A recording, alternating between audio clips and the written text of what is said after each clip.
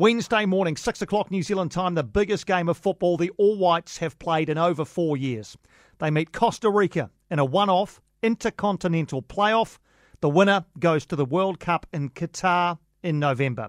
Costa Rica got to the intercontinental playoff by virtue of finishing fourth in CONCACAF. That included a couple of good wins over two of the sides who qualified directly for the World Cup. Tico's looking for an insurance goal here.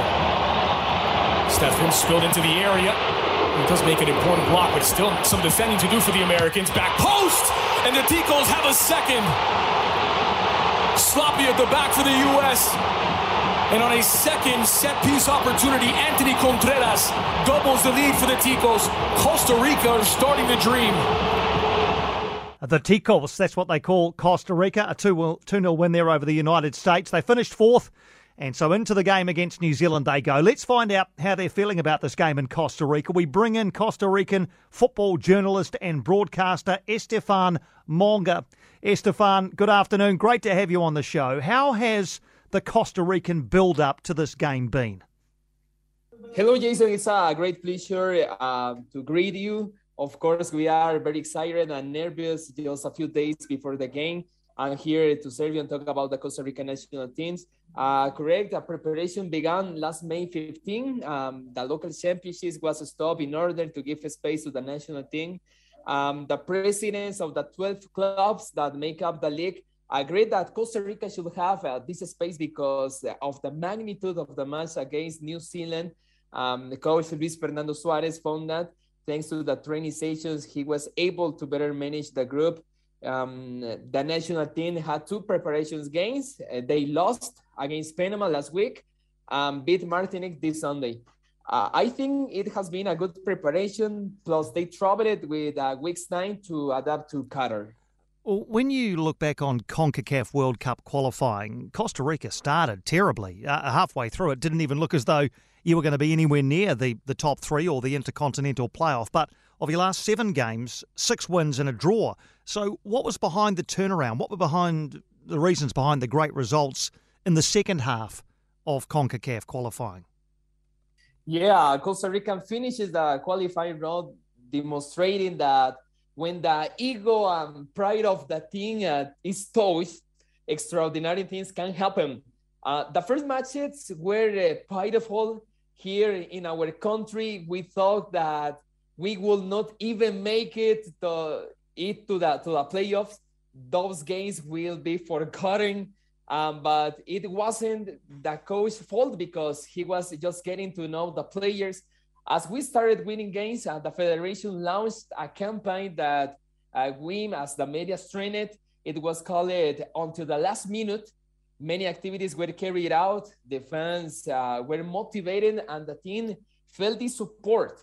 It was motivating for them. It was an extra ingredient added to the fact that the coach knew how to find the weaknesses of other teams such as Panama, El Salvador, Mexico, Canada, and the United States. We went from being 5 points behind Panama to being the team that qualified to the playoff. Indeed. So, Estefan, tell us about your team. Who are the most important players in the Costa Rican side? Okay, without a doubt, Keylor Navas is our main figure, the best player in the CONCACAF.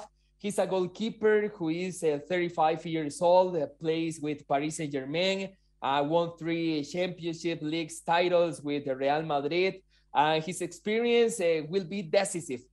He have 106 games with Costa Rica and played in 2 World Cups. But I can also tell you about, for example, Brian Rees. He's our captain, a creative midfielder. He's 36 years old. Has played for the national team in a lot of games. In this squad, also standout men like Joel Campbell, Celso Borges, Francisco Calvo. We have young players who are growing with the national teams, for example, Brandon Aguilera, Anthony Contreras, Jewison Bennett, Carlos Martinez, and Carlos Mora. So, Jason, it is a mix between experience and youth people. All right. So what about the way that Costa Rica play the game? What can you tell us about the style of play that they use and the tactics that they employ? In the last match of the national teams, we have seen that the coach, Luis Fernando Suarez, likes to play his teams with a line of 5 defenders with four men in the midfield and plays with only 1 striker. It is a team that knows how to play very well on the sides of the field. There are fast men who try to cross the ball to the striker who is present. In other circumstances, Suarez played a line of 4 defenders with another 4 men in the midfield and only 1 striker. The question that we have in this moment is, for example, who will be the striker in this game against New Zealand? It will be Joel Campbell or will be Anthony Contreras?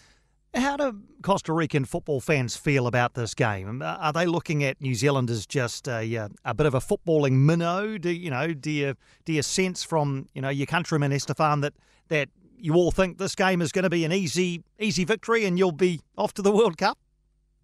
To be very honest with all of you, Jason, there is a little reference we have about the New Zealand national teams for several reasons. Since 2019, they did not have a match with public, the time difference. Of course, we know what qualities that Chris Wood has, as well as other players. For example, Bill Tulima, who plays with the Portland Timbers in the United States, is a teammate of Marvin Loria. Also, we know about Michael Boxall and Matthew Garrett, but we have a little reference of New Zealand. And give us a bit of an idea of how passionate the Costa Rican footballing public are. I know it's a football-mad country, but on Tuesday night, your time, will the entire country be stopping to watch this game? I think that all the country, we have a lot of expectative for this game. We know that will be a hard game against New Zealand. We have illusion, the atmosphere of its optimism in Costa Rica. I feel that there is enthusiasm among the fans. Most of them are confident that the Costa Rican team will get the result, but there are others who don't believe they can beat New Zealand. If you ask me, Jason, I can tell you that I have faith in my team, but I am not confident because in a match like this, unexpected things can happen. I don't believe that Costa Rica will beat them easily. They wanted to put us in a favor, but I do it will be like that.